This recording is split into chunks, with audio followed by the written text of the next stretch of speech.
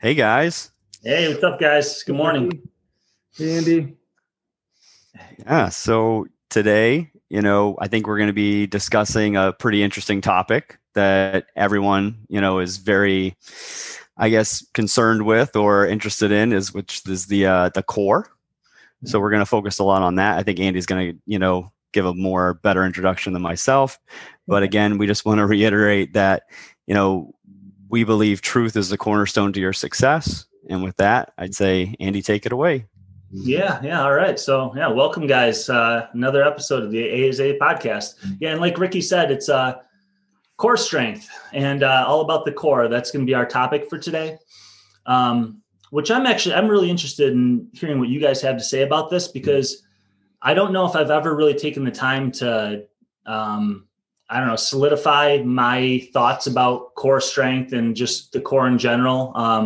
It's something that makes its way into our training a lot, where we have to work with clients and we see weaknesses in the core and issues with the core a lot. And we work on that with clients. But so I would deal with it on a day-to-day basis like you guys do. But I've never really taken the time to kind of think through some of these things. So I'm kind of curious what you guys are going to have to say about this. But I did think it would be important to discuss, just because there's definitely a lot of interest in core strength. I mean, Josh, you've assessed 1 million clients, over the last 10 years. And one of the most common goals when we're initially asking clients what their goals are, I hear all the time, core strength. I want to work on my core. I want to work on, that's a really, really common thing. And I've always found as a trainer that that's kind of an interesting answer that clients give, because sometimes I wonder what they're really asking for. Sure. Like, oh, you think your core is weak. How did you determine that? Why do you think that your core is weak? And a lot of times what I've found, now in my years of training, is that clients who say that they want to work on their core, or they need to do core work, they typically, they're weight loss clients. They're people that just want 6-pack abs. They want to see a lean midsection. They want to, if it's a guy, they might want a 6-pack, or if it's a female client, maybe they want a flatter stomach or whatever. But visible abs and like a lean midsection is very different from a strong core. So there's just kind of a lot of confusion there, and I thought that we could have sort of an interesting discussion around that a little bit. And both are fine goals. Like, ideally, I like the idea of having visible abs and a strong core. It's not like it has to be one or the other. Like, having both is great. But there is kind of a difference there that I thought would be kind of fun to talk about. So, yeah, I mean, Josh, is that something that you've seen, like, is wanting to work on the core or core strength, like one of the most common things that you see with clients too? Yeah, definitely. And I think that the majority, like you said, I think they're really sort of saying they want different aesthetics. Yeah. I don't know if they really care about improving the strength in the core, like metric wise, like side bridge 30 seconds to side, and now they can do 90 seconds to side. Like, I don't know if that's really what they're going after. As opposed to, I think if they a strong core, they correlate to maybe reps or 6-pack abs. And we're going to definitely dive into this in probably some detail, but that's not the case. Right. I will occasionally have people that want better posture, and they understand that they slump a lot, and so they know that their core is weak, or they used to be able to do a certain movement, and now they can't in their core. Low back pain. So sometimes the chiropractor will say you need a stronger core. So we're getting some of those kinds of people that come in. But yeah, I would say 80%, I would say, when they say they want core, they want to work on their core, they want a leaner and tighter midsection. Right. So what we'll talk about today is we'll probably talk about strengthening the core mostly, like why that's important and whatnot. But maybe if we just touch on really quick the whole, if you want a visible midsection, like visible abs or just a leaner, flatter stomach or whatever, that's going to be more a function of your diet than anything, and just your overall health, making sure that you're not carrying added body fat that's preventing you from seeing your your abdominal muscles, right? That's kind of covering them up. So that's really more a matter of like making sure you have a good, healthy diet and that you're actually at a low body fat percentage so you can see your abs or have a flat midsection.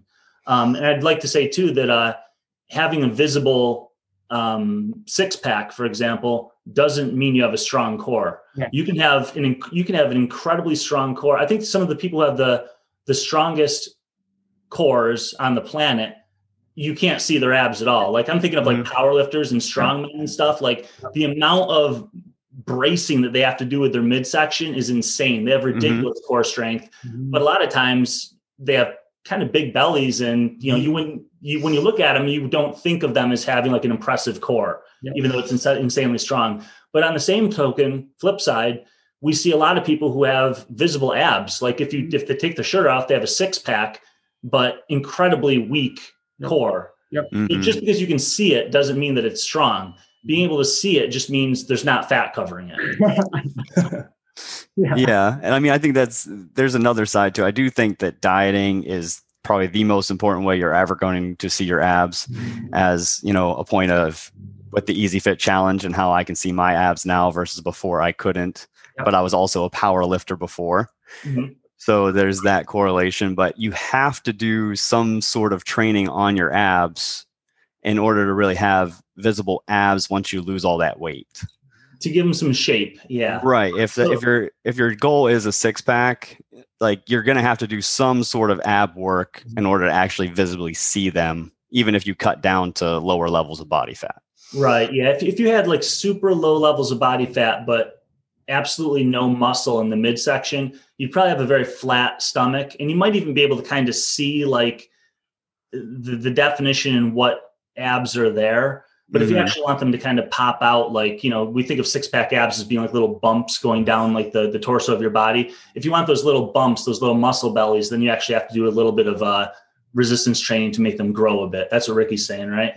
Correct. Yeah. And I would say 9 out of 10 people, or maybe even higher, would be, they got to get, if the goal is aesthetics, that it's through nutrition. Yeah.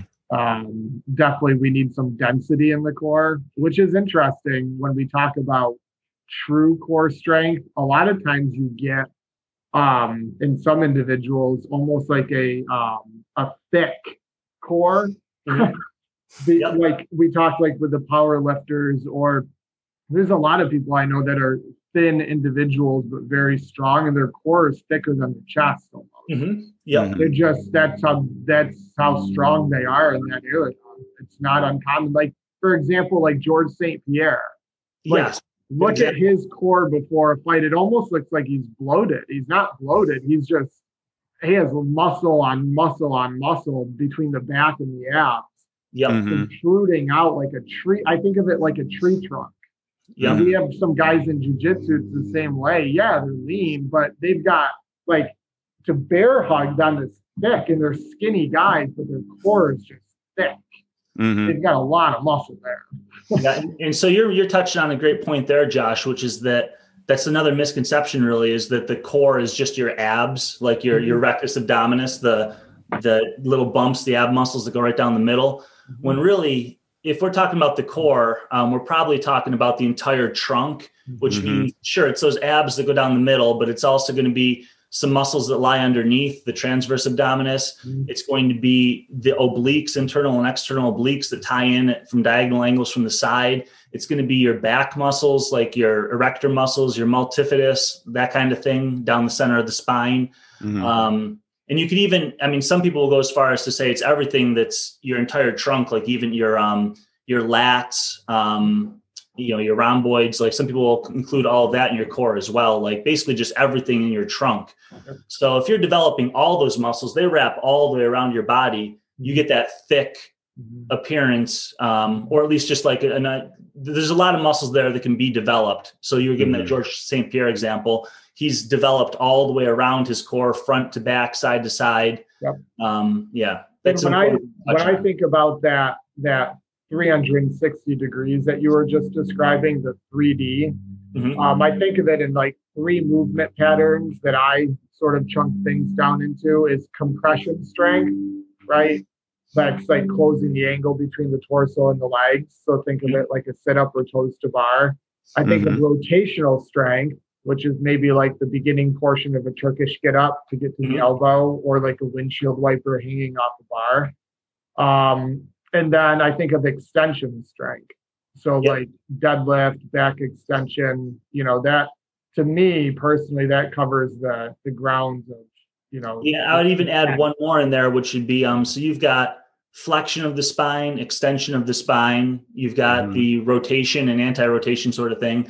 And then I would even add in like a side bending, like you can bend laterally. So we're talking like the QL muscles and the obliques are involved in that. Yep. And what do you guys think about the vacuum exercise? I've never, it's kind of funny. I sort of learned how to do those a while back, accidentally. And we're talking like in my early 20s, because I was trying to suck in my gut to look impressive. Like you're on the beach and you're like trying to like kind of flex your abs a little bit when you're a kid, and like look a little bit cooler or whatever. And I'm like, oh, I can really like kind of draw in my stomach and it looks kind of cool here. It wasn't until later that I learned that I was activating the TA, the transverse abdominis muscle, to kind of like, it's like a corset that goes around your midsection. I was like just tightening up in that area. And that's an incredibly important muscle for a lot of lifts, like, deadlifts and squats and stuff. I stumbled upon it kind of through vanity, but yeah, it's not something I train. Ricky, do you train the TA specifically at all? I do on occasion. I don't do it very often, but I would say I probably hit it at least once a week. Oh, nice. Okay. What specific exercise, is there anything that you do for that? Or I do the vacuum exercise. Okay, so you do stomach. Yeah, and you hold it for an X amount of time for however many sets. So you can start at like 30 seconds and then work your way all the way up to like 60-second sets. Interesting. Do you find it really pretty challenging? Do you notice that muscle is working and it gets hard towards the end of the set? It does. And you can do it in different positions. So like laying down is a lot easier. Yep. If you do it standing up, it's a little bit more challenging. If you're doing it like in a plank position, or if you're doing in other types of positions, it actually gets more and more challenging. But and they all have their effects and benefits depending on where you are in your progressions and how well how far you go. But for most people, I think just doing, either 30 seconds, 5 sets, or working your way to 60 seconds, 5 sets standing is more than enough. Okay. Yeah. Really interesting. Yeah. That's what I haven't isolated. Who does that is quite famous for is Rickson Gracie. There's a lot of the jiu-jitsu, one of the, not I'm not going to say founder, but one of the gods within jiu-jitsu. He did a lot of, is that also called like diaphragmatic breathing, like diaphragm breathing? Is that the same thing, or am I getting that confused, where you're pulling your belly button into your spine, right? Yep. And doing holds. Yeah. Okay. Yep. Yeah, he's done a lot of that. And maybe I don't even know what he's training with that. I don't do it myself, but it sounds like it's the same thing. Yeah, I'd be curious to talk to someone who's really interested, or really into training that muscle, to know what kind of results they get from their training, like where they notice that it helps them, or if they're just activating it for the sake of activating it, but they don't notice much carryover to, their daily activities. I don't know. I never trained that targeted. Really. I know that Rickson was training it not for core strength. He was training it for awareness around breathing, breath holding. So I think there was a big inhale where he would pull as tight in as he can. And then he would do these short exhales followed by more inhales. And there's a pattern, and I'm sure there's people that know way more about that. But he was doing it for breathing, like efficiency around breathing. And I don't think it has any I'm not going to say this for a fact, but I don't think it has huge benefits. Like you can have a really strong core without training it, but it's almost like for better, I want to say almost like better posture in some ways, like where if you have rounded shoulders and your shoulders are always forward, we always say, hey, pull your shoulders back, start working, your scapula or whatever, and you start doing all this other stuff. it's the same way where if you want to have, that kind of tight core and be kind of more upright and have more stability, it kind of does that. It's like, instead of having your gut always hang out or your stomach always hang out, working that muscle kind of keeps it in and tight. Interesting. Yeah. Well, one of the things I was going to say next was, we should touch on quick. We're talking about the function of the core here. So we mentioned like some of the movements that you can do, like flexing the spine, extending, rotating, and so on. But I think like when people think of what the core muscles do, that's usually what they think of is which way they make you move. When I think it's kind of important to understand that probably the most important function of the core muscles is to stabilize the spine and to prevent movement. Yep. So like when you're under a load, let's say you're doing a deadlift that wants to round your back over, it's those core muscles in back that keep your spine in an extended neutral position and keep you safe. In a squat, it's those core muscles that keep you from being loose and leaning forward too much or overarching or whatever. In a push-up, it's, those core muscles that prevent you from arching on the way back up and keep you in a nice straight body line. So, the most important aspect of the core to me, I think, is stabilizing the spine and allowing you to keep a nice neutral or whatever spinal position you want through whatever movement you're doing. Yeah, I totally agree with that. Stability.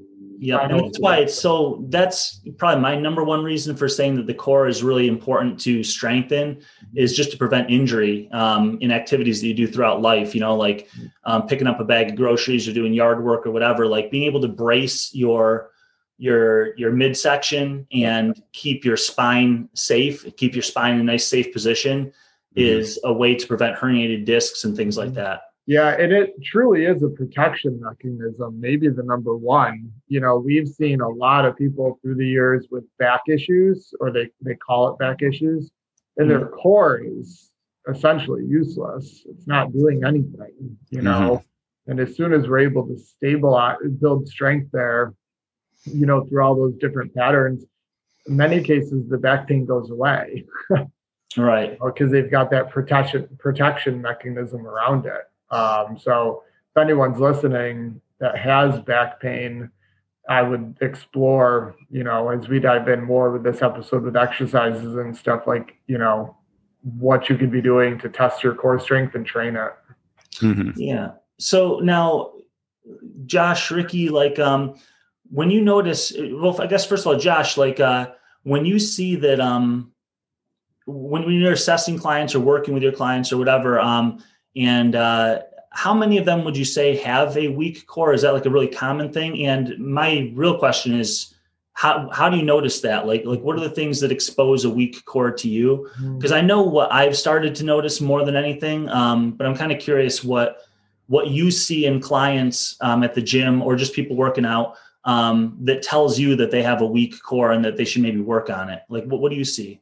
Well, and how common is it? Do most people have a pretty sufficient core, or are most people deficient, or is it about 50-50? Yeah, I would say the vast majority have a very underdeveloped core.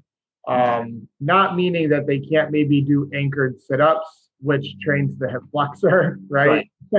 But yeah, so how I find this real quick is the number one way is they break out of that hollow position in push-ups, squats, deadlifts. They just go from that rounded to the arch, and there's no ability to just keep the neutral spine. So at the bottom of the push-up, when they drive out of it, they leave their ass on the floor and the chest rises. Right. That may or may not mean decreased chest strength, right, or whatever, but in many cases, it's a core issue also. Right. And we see it in the deadlift, rounding or overarching, air squats, just the inability to brace, like you said earlier, keep stable. Yep. That's my number one. The other thing that I put a lot of people through are 2 quick tests. They're not perfect tests, but I think it tells a lot very fast, is a hanging L-set and a hanging toes to bar. And so I think that's very important. Like, can they do an L-set? Many can't. Can they do a hanging knee raise? So that would be like the stage before the L sit. Can they lift their kneecap above their hip crease and hold for a period of time if they can? Can they hold their feet out with legs straight, the feet being higher than the hips for a period of time? And then the third would be, can they bring their toes to the bar? That's a quick test I rip them through. And then the other one is the side bridge test. On your elbow with a perfect plank in position, can they hold that, 60 to 90 seconds? And I see huge imbalances there.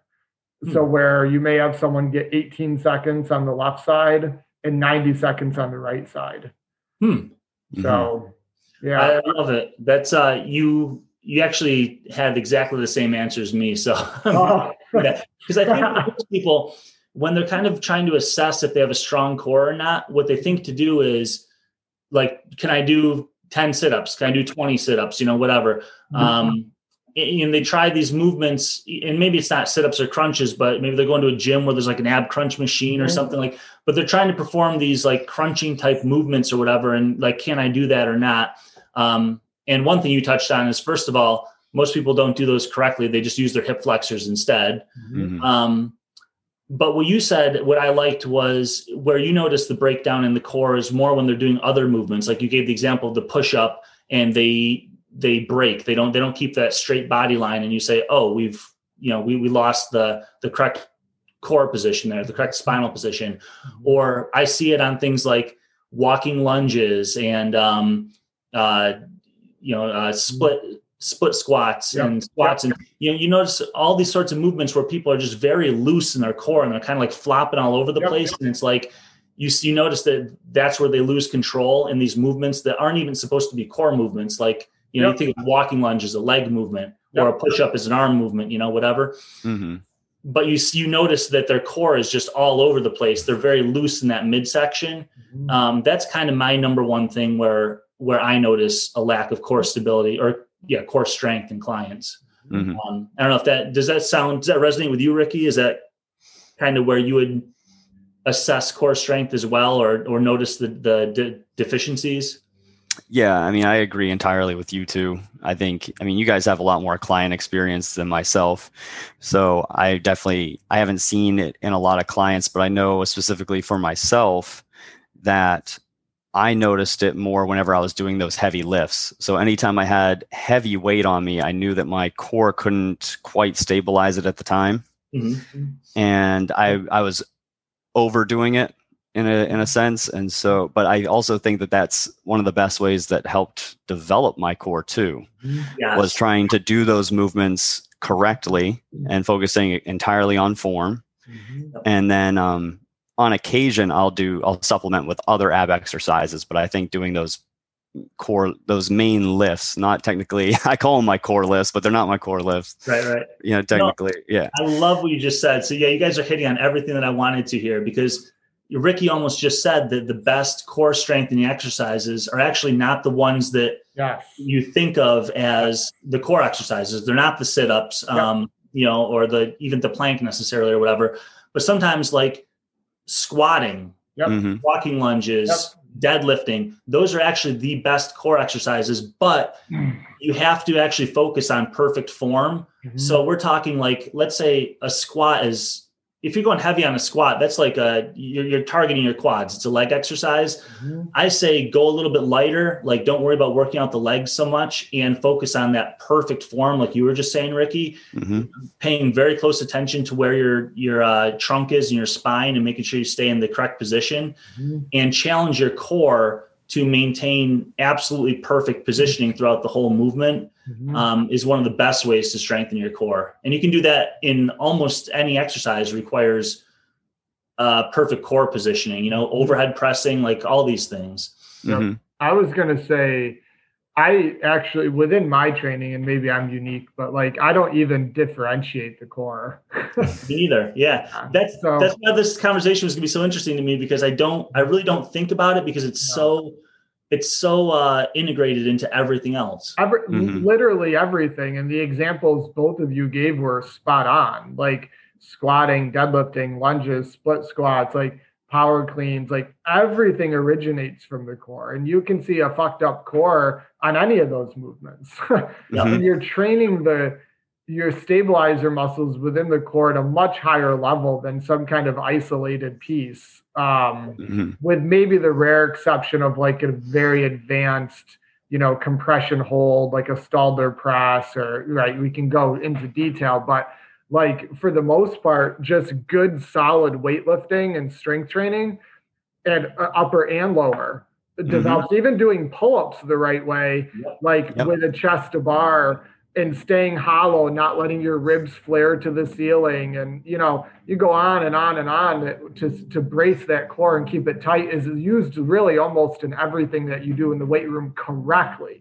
And you hit on something actually, because there's one exercise that I didn't even think about was my core at the time, but I started doing like really high rep lat pull downs. And whenever I was doing heavyweight and just doing like 5 or whatever it was, didn't really notice it in my core as much. But when I was doing sets of 30, like I was actually sitting there and I was doing sets of 30, chest to bar tight on the lat pull down machine. And my core was on fire by the end of that.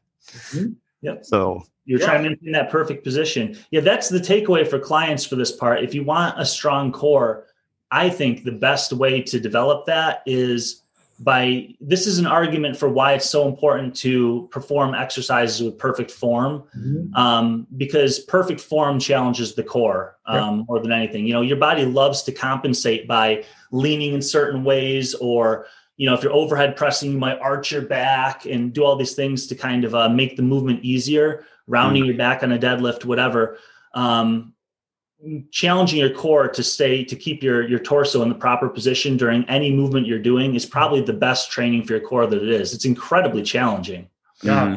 And I think to add on that, having a balance between the extension and flexion is huge with the exercise selection, because we're talking a lot here about maybe the abs or compression, but having proper back extension strength correlating to your ab or compression strength, I think is really important to that full chain.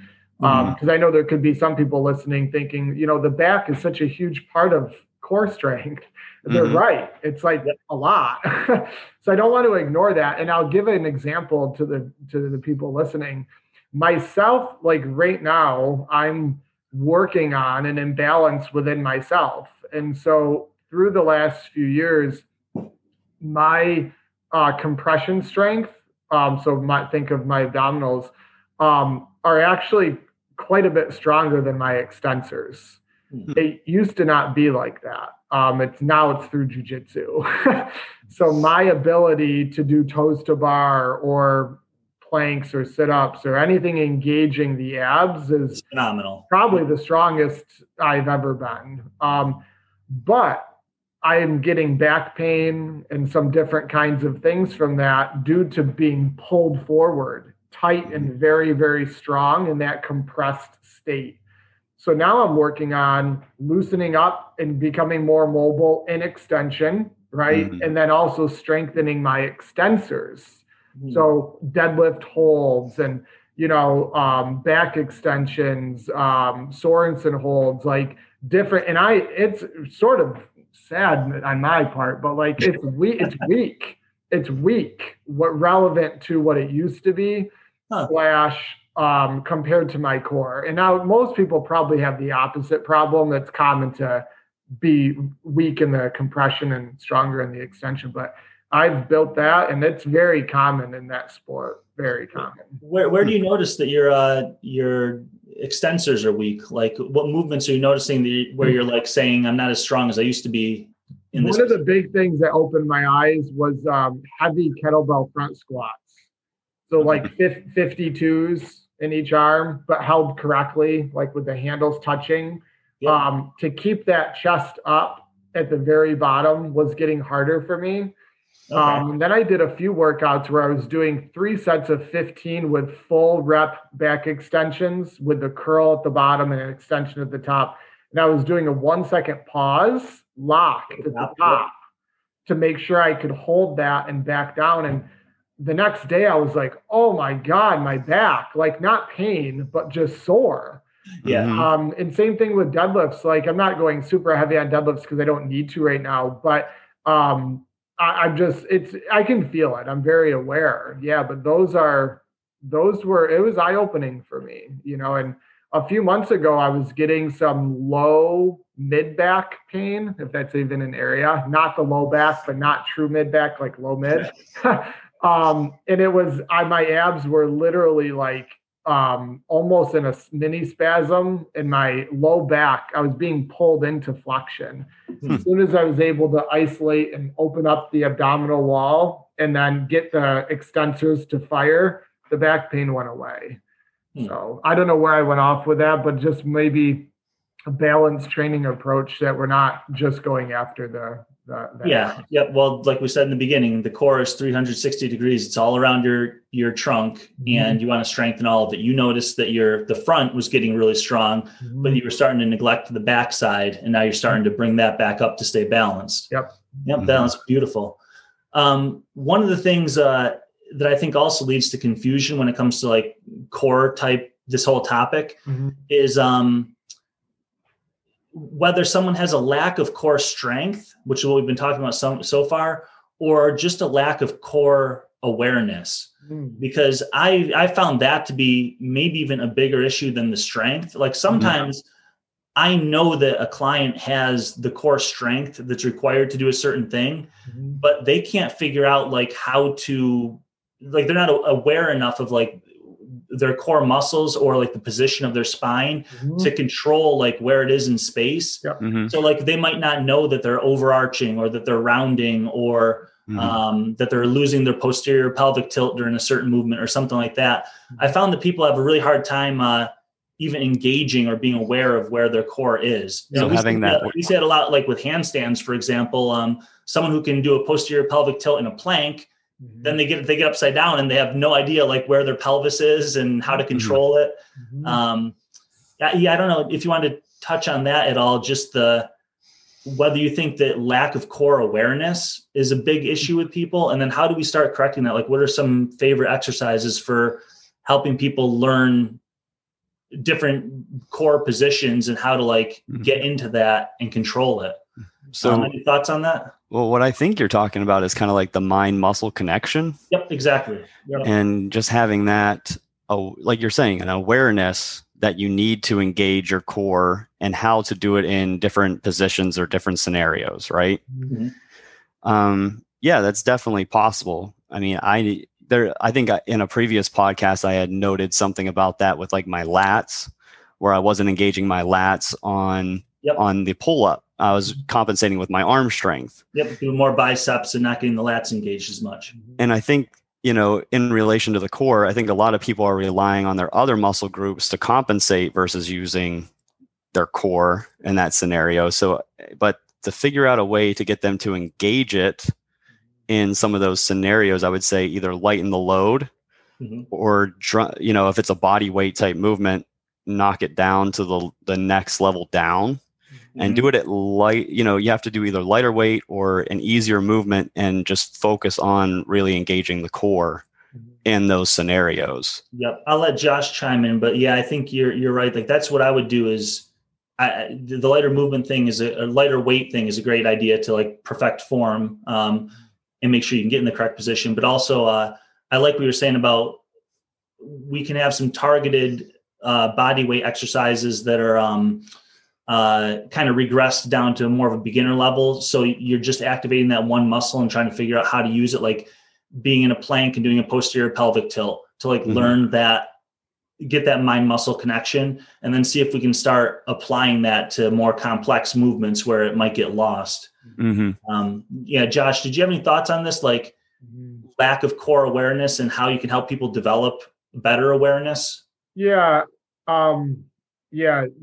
I think a lot of the awareness stems around almost like the muscles sleepy and not activating probably, I think maybe if we're sitting at a desk all day and not exercising and stuff, we're just not using our core. And so then we lose awareness. But I think the awareness, a lot of it comes from the posterior pelvic tilt and anterior pelvic tilt, the ability to do that lying down and standing. And so the way that I teach people to engage like neutral spine and a strong hollow is they lay on their back flat. I sit down by them, and then I put my hand on the side of their low back. Yep. And I'll say, don't let my hand touch your low back. And I slide it in under their low back. Okay. And so their low back can't touch my hand. So what do you have to do? You have to arch and peel that low back up. That gets pretty close to getting us to an anterior pelvic tilt. Yep. And then what I do is I say, crush my hand with your low back and only your low back, just crush it. And then they turn their tail or their pelvis, right, down. And I say, get really heavy on that. And then I move my hand and I say, press your spine into the floor as hard as you can. And then I'll go farther and I'll have them lift their legs. And a lot of times they'll put their arms overhead too. And then hold that position without the low back coming off the ground. And most people that I would say 8 or 9 out of 10, they get it right there. That's where what I call is a strong hollow or a strong posterior tilt. That one drill does wonders. And then you can hold that for sets. It's the drill, we call it the back body line. So on YouTube, they can look that up, the back body line drill. They might also call it like a hollow body hold. Hollow body hold. Yep. On YouTube, Yep. So that's and that's very hard for people. Yeah. When not so much once we cue the arch and then the posterior tilt, most people get that. But as soon as we have them extend their legs, the low back wants to peel off the ground. Yeah. And that's a huge indicator that the abs need to be stronger. So what do? We just bring the knees in closer to the hips and the chest to make that lever shorter. And then they're able to smash that low back into the ground. And if people wanted to look that up on YouTube, that would be like a bent knee hollow body hold would probably be what that would be called. Yep. Yes. Yeah. Yeah. Those are probably my favorite exercises too for teaching posterior pelvic tilt. I like to teach it in standing first because that's usually the easiest for people to control. And then they at least have an idea of, okay, my pelvis can do this, and then we move to lying down like you were just saying and try to do it there. And I've also found I like doing posterior pelvic tilts just hanging from a pull-up bar. Yep. You're just hanging passively from a pull-up bar and you do like posterior tilt, anterior tilt, posterior tilt, anterior, just to prove that you can control that motion in yet another position. Now you're not loaded on your feet. Now you're hanging from a bar. I've had a lot of trouble teaching people through the years with the standing version before the ground. Really? Oh, the ground for me is a go-to. Oh, see, I find it easier to teach standing. That's so funny. No, you know what I find is doing the standing version in someone that doesn't have the awareness at all, they just do like that sway back. I know. They just lean back and then they like drop their neck and everything is moving but the pelvis. Right. There's usually 10 awkward minutes of us trying to figure out like how to control that. But yes, I find that if I can get through that 10 minutes, we can usually find those, that control in there somewhere. You're probably better at cueing it standing than I am. And the hanging version's even worse. Like they're doing pull-ups and they're like twisting and it's just not isolating. But for some reason through the years, I've had really good luck with don't let my hand touch your low back. Okay, that's your arch. That's your anterior tilt. Now smash my low hand and they boom, boom, boom.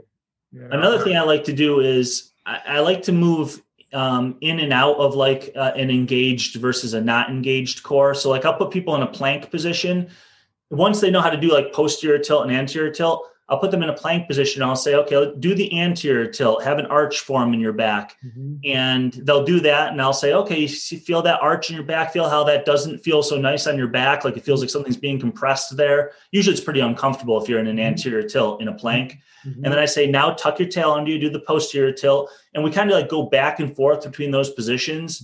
And I just like, instead of just trying to hold a position and having them say, is this right? Is this right? Is this right? It's like, well, let's go into the correct position and then out of it and then back into it and then out of it. And like, just learn how to go through that range of motion that your pelvis is capable of.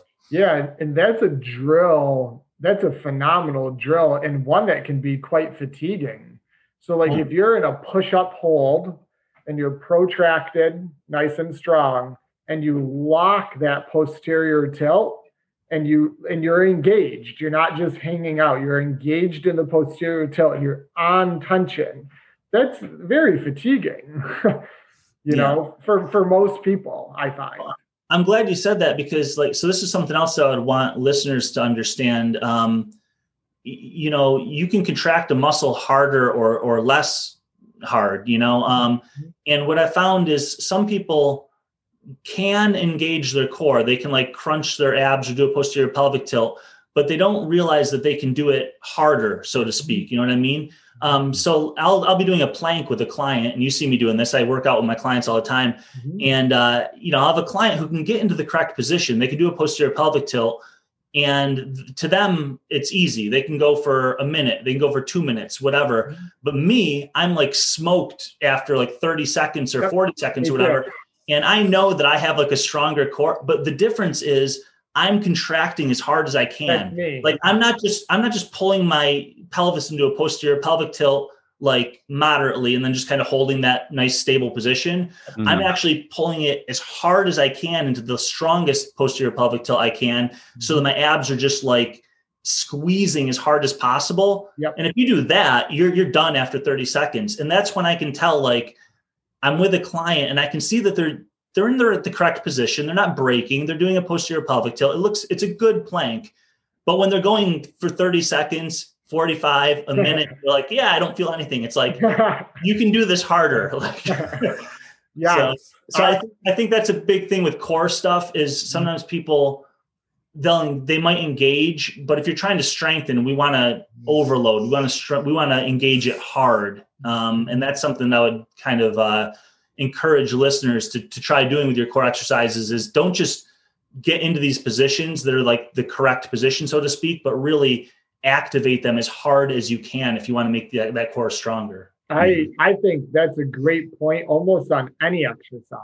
Right? Yeah, exactly. It applies to everything. And I was doing it the other day. So you saw me and Alex doing those T-raises. This is the difference between like mindlessly going through reps versus like having an intention. Yes. You saw us doing, me and Alex, those T-raises, right? Yeah, he looked great doing those. Well, the interesting thing is when I do a T-raise, I'm squeezing my scapula and retraction as hard as humanly possible, no matter the weight. Yeah. I'm not just getting it up, and I'm not saying this is what Alex was doing, but many people will, to just get it up just high enough and hang out.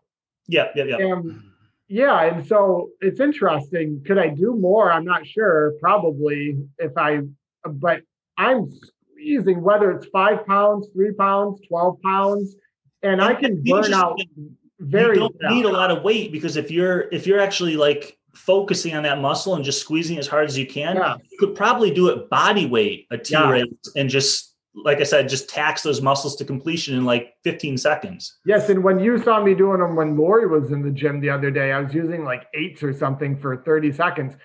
I was squeezing as hard as humanly possible, right? With just the 8s, you know, and then I was supersetting that with those Cuban rotations, the dumbbell Cuban rotations, Andy, that you like so much. Yeah, that's how you do it. It was the same thing, 17 and a half, but I was retracting, depressing, and staying as tight and as perfect as I can that whole time, which could I have done 25s and just fling them around? Maybe, but I was worried about tension the whole time. So, that's beautiful. Yeah. I'm glad that we touched on that. Let me think. We're jumping all over the place here. As far as exercises that actually move the spine, I did want to mention, like you had mentioned, hanging knee raises, toe to bar, that sort of thing. That is like the one movement that I probably like more than almost anything for like actually flexing the spine. I love hanging knee raises as a way to see when a client really does have a truly weak core in that pattern, because you see so often that they can bring their knees up to their hips. But it's all just hip flexors. Their spine is staying totally straight. And I'm always looking for like, can we start getting a little curl in that spine? Can we start to like tuck the pelvis under and round the spine a little bit? So I'm often encouraging people, like we might start with bringing like knees up to hip level, but I'm usually trying to with the clients that I think are going to be capable of this in a few weeks or a few months down the road, I'm trying to get them to start thinking of bringing their knees to their chest, and then eventually their knees to their face, and then ideally, like, you can sooner or later get to the point where you can do a skin the cat on a pull-up bar without touching your feet to the bar. You can actually do like a hanging knee raise and pull all the way through, curl into that tight little ball so you can get your knees and feet through underneath the bar. I think that's a really good point, Andy, when people are hearing us say like the hanging knee raise and the L-set. If your legs are too low, the spine stays in place, right? And like you said, it's not really so much core as opposed to the hip flexor. I watch from the side to see when the low back rounds. And that's where if it does it all, exactly. And my indicator generally is above hip crease. So like the kneecap or the feet are above the hip crease as high as you can get, right?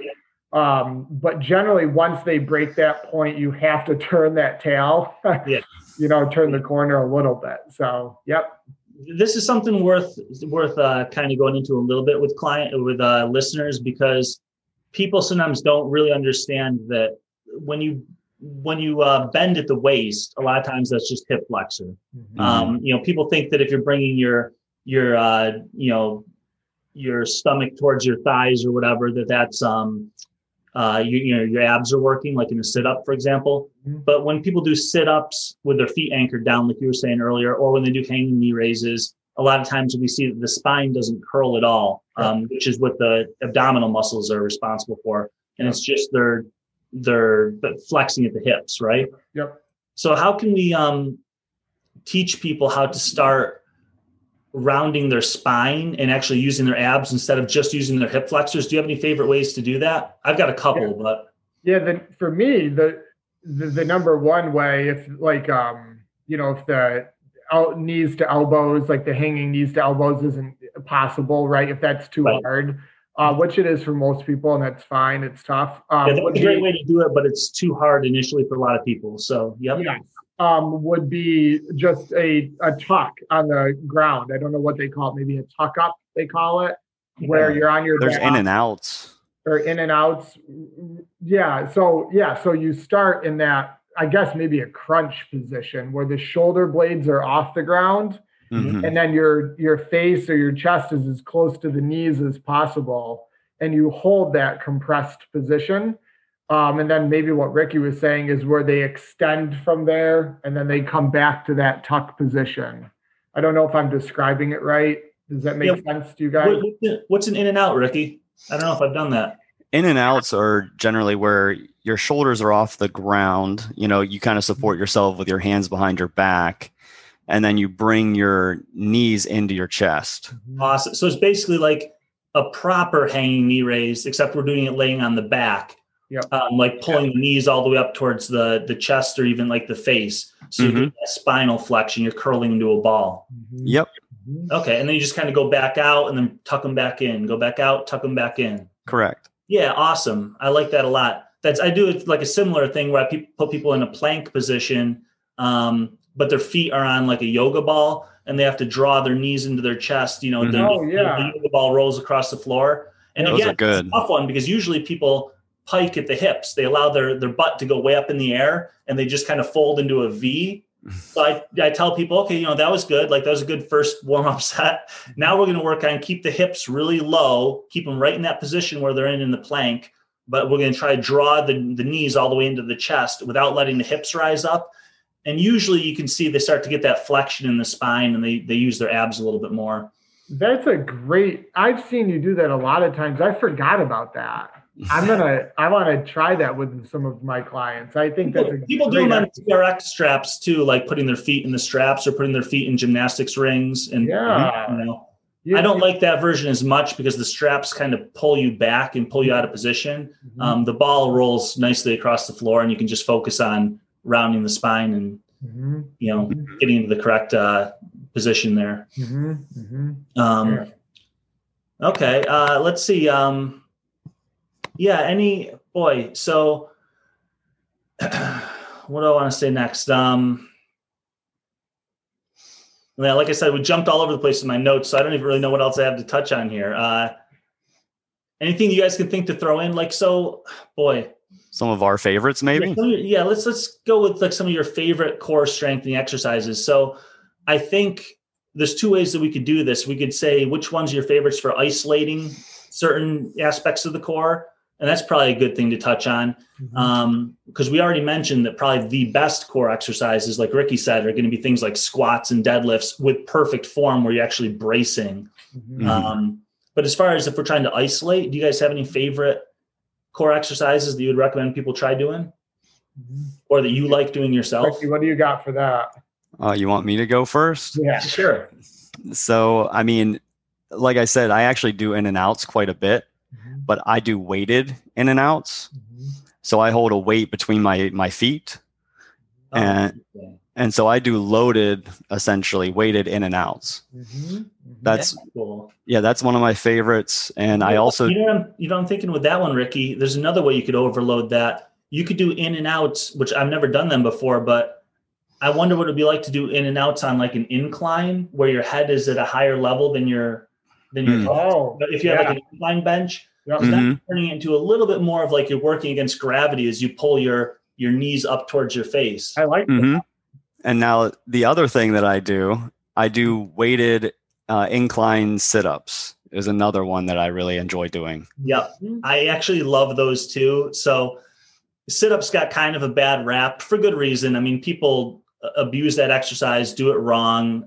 As we've said, like a lot of people think of sit-ups as like the go-to core exercise when really, squats, deadlifts, like doing things with good form is the best way to strengthen your core. But I do actually love weighted sit-ups myself because that spinal flexion is something you want to be able to do and you want those muscles to be strong.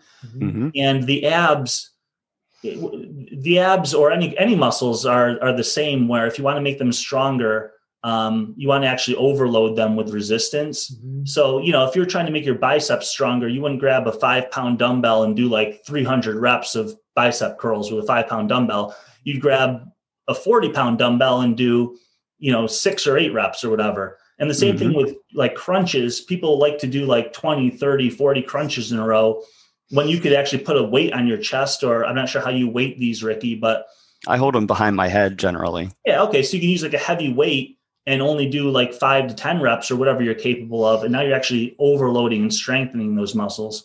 You're not just doing like an endurance exercise. Yeah. Cause that is one big misconception that people think, oh, you have to train the abs like 5 times a week and they got to be high reps and all this stuff. And I mean, I'm sure you can get a flatter stomach or maybe smaller abs. You won't have like really big defined abs if you do stuff like that. Yeah, you're not going to make them stronger. Yeah, but I would say, man, there was another point I had and I lost it. That was my fault. Sorry. But yeah, so my interruption game is strong today. I think the only other muscle group where there's been some studies done where higher reps are better than, massive loading is the calf. Oh, yeah. And that's probably the only one I've ever heard of where if you do higher reps with your calf, you can actually stimulate more muscle growth. But almost all muscles will still benefit from higher weight. Yeah. Especially if you're trying to strengthen. Yeah, usually. Right. And not just condition them. I know like boxers and stuff who need to have their midsection very well conditioned for a 12-round fight. They're doing 500 sit-ups or whatever while someone is slapping them in the stomach.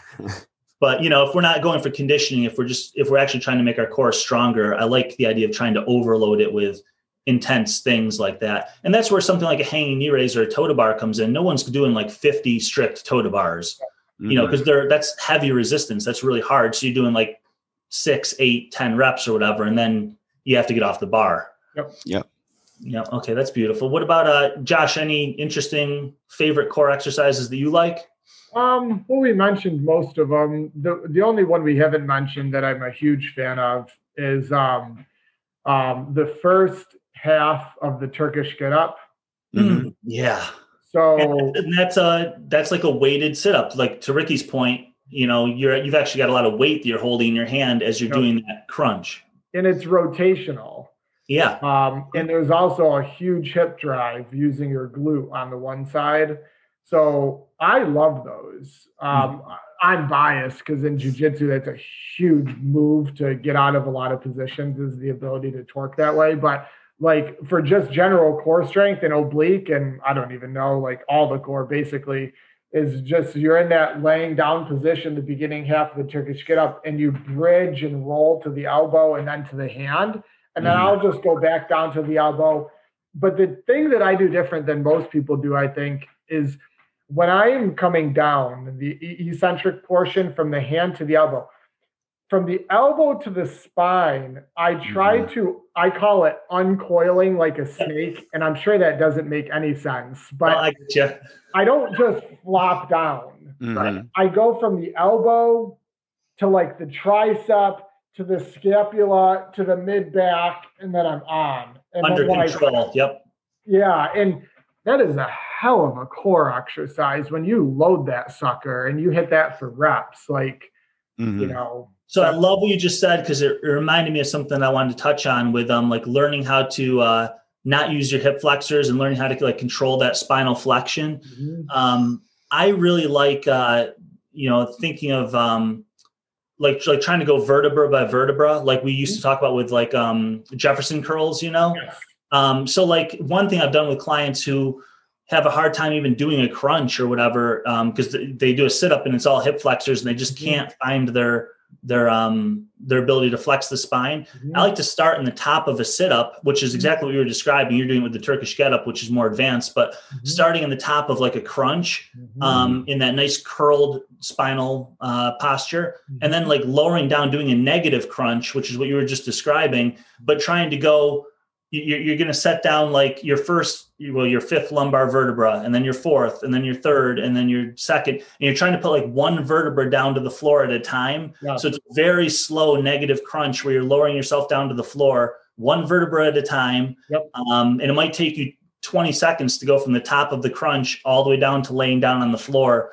But you're basically doing an eccentric crunch and learning how to like kind of control and become aware of where your spine is. It is very difficult. Yeah. Right. Yeah. But I love that with the Turkish get up, because you're right. That's a great opportunity to strengthen your core. And most people just flop down backwards. Yeah. Their back. And you hope the dumbbell doesn't smash their face in. Right. Yeah. That's probably, I won't say it's my number one, but I'd say my number one would be the toes to bar, L-sit, all the L-sit variations, on parallettes, hanging. I do L-sits doing rope climbs. You can do, the 90-90 hold where you hold an L-sit, but then you keep your elbows bent at 90 and you hold that for time. The Turkish get up, and then for back extensions, other than a deadlift, would be probably just the back extension exercise on a proper GHD machine, where I'll hold weight or my fingers behind my, head. I'll flex completely at the bottom of that movement, and then I'll slowly uncoil like a snake, back up to extension. I sort of exaggerate the extension while squeezing my glutes, and then I'll go back down. And I really like that. I've seen videos of Olympic weightlifters doing that same exact drill with a 135-pound barbell behind their neck. Oh, really? Yeah, it's on YouTube. It's effing sick. Like they're front squatting 500 pounds also. Yeah. But they're literally at the bottom of that back extension, fully coiled, and then they're come all the way back up with 135 at that lever point behind their neck. Wow. And then they come back down. But their extensors are just super thick, really well developed. Yeah. Yep. Yeah. And that's someone who's never going to hurt their back, most likely. You're not going to have a hard time. Or they may hurt their back. What's that? They may hurt their back because they lift heavy weights in those competitions. That's true. Yeah, they're not going to hurt their back gardening or lifting a child. But lifting 1,000 pounds over their head, they may. Right. Very true. I guess I'll say one other thing I like is I would encourage people to find more challenging variations of some of the typical core exercises. So like, for example, a plank, once you do get to the point where you can do a plank well and stuff, I feel like I do it very well. I like variations on it where like I'm doing a one arm plank. Mm-hmm. So now I'm preventing the rotation in my torso. Josh, we came up with an exercise a couple weeks ago that I thought was fantastic, doing a one arm plank on a gymnastics ring. So your arm is supported on a gymnastics ring that's maybe like 3 inches above the ground. And then with the other arm, we were doing a dumbbell row, pulling the dumbbell up to your waist basically, and then lowering it back down by the other hand without touching the dumbbell to the floor. And man, with a 15-pound dumbbell, doing 8 reps of that was some of the most intense core work that I think I've ever done. And it's not a heavy row. Rowing, doing a one-arm dumbbell row with 15 pounds is nothing for me, but holding that position and preventing rotation and twisting lit up my core like crazy. It was amazing. And I played with that after when you were fooling around with Lori and we were trying it. Like, that was very difficult for me. And something else I've been playing with, some very similar to that movement, is in a push-up position. You lift your left hand off the ground and right foot. I call those like one arm, one leg planks. And I do those with clients sometimes, and 20 seconds is murder. It's phenomenal. Hold that with no rotation, because it's easy if you drop that hip, right? But if you truly are in that 4 point, so the feet are wide, the hands are wide, the 4 point stance, and you slowly lift one side and then the opposite, the other, and you lock everything down. For me, like you said, 20 seconds aside, and that's cranking. So awesome. Oh man, I don't know, guys. Did we hit pretty much everything we could say about the core here? I think we've kind of tapped out on the notes that I've got here. I'm pretty sure we've hit almost everything. I can't think of anything else I'd like to say about this. I don't know if you guys have any additional input you want to throw in, but no, I think I'm good. Yeah, I would just say awareness first. Yeah. Know how to move and control your core. I think that's number one. And maybe one good last thing to say about the awareness thing is a really useful tool is probably taking video of yourself when you're performing things like, squats, deadlifts, split squats, lunges, whatever, and really assessing, am I keeping the correct trunk position, or am I starting to get like loose and floppy there in my core, which is causing like my squat to break down or whatever. Videoing yourself, sometimes you don't know like what your core is doing or what position your body is getting in. And to gain awareness of like, am I doing this right? A video comes in really handy there. For people training themselves, especially, like record yourself doing some sets and see if you're doing it right. That's the biggest exposure of a weak core, I think, is just seeing it break down in the bigger movements. And people need to strength train. If they want to get a stronger core, you can buy your DVDs and this and that, or fancy, equipment. But at the end of the day, if you just strength train, that's going to take care of most of your core. As long as you pay attention to perfect form, you're always trying to do things right. Yeah, that'll take care of your core on its own. It should. Yeah. All right, dude. Okay, I think we've wrapped this thing up. Pretty good time today too. Yeah, not bad. About an hour, I think. So yeah, I don't know. I guess I would just remind everyone to subscribe. The YouTube subscribers are going up slowly, which is nice to see that organic growth. One thing I'll throw out there is if there is anyone listening that's interested in sponsoring a show, we would love to talk to you, about, promoting what you're doing. And if it aligns with our vision and mission, that would be cool. We'd love to hear from you. Coaching, we're always accepting clients for select time slots here for in-person and always online. That's growing, and it's always good to work with people from all over the globe. So that's that. We'll sign off, and we'll catch you next week. Awesome. All right. Good episode. Thanks, guys. Yep. All right. Thank Bye, you. guys.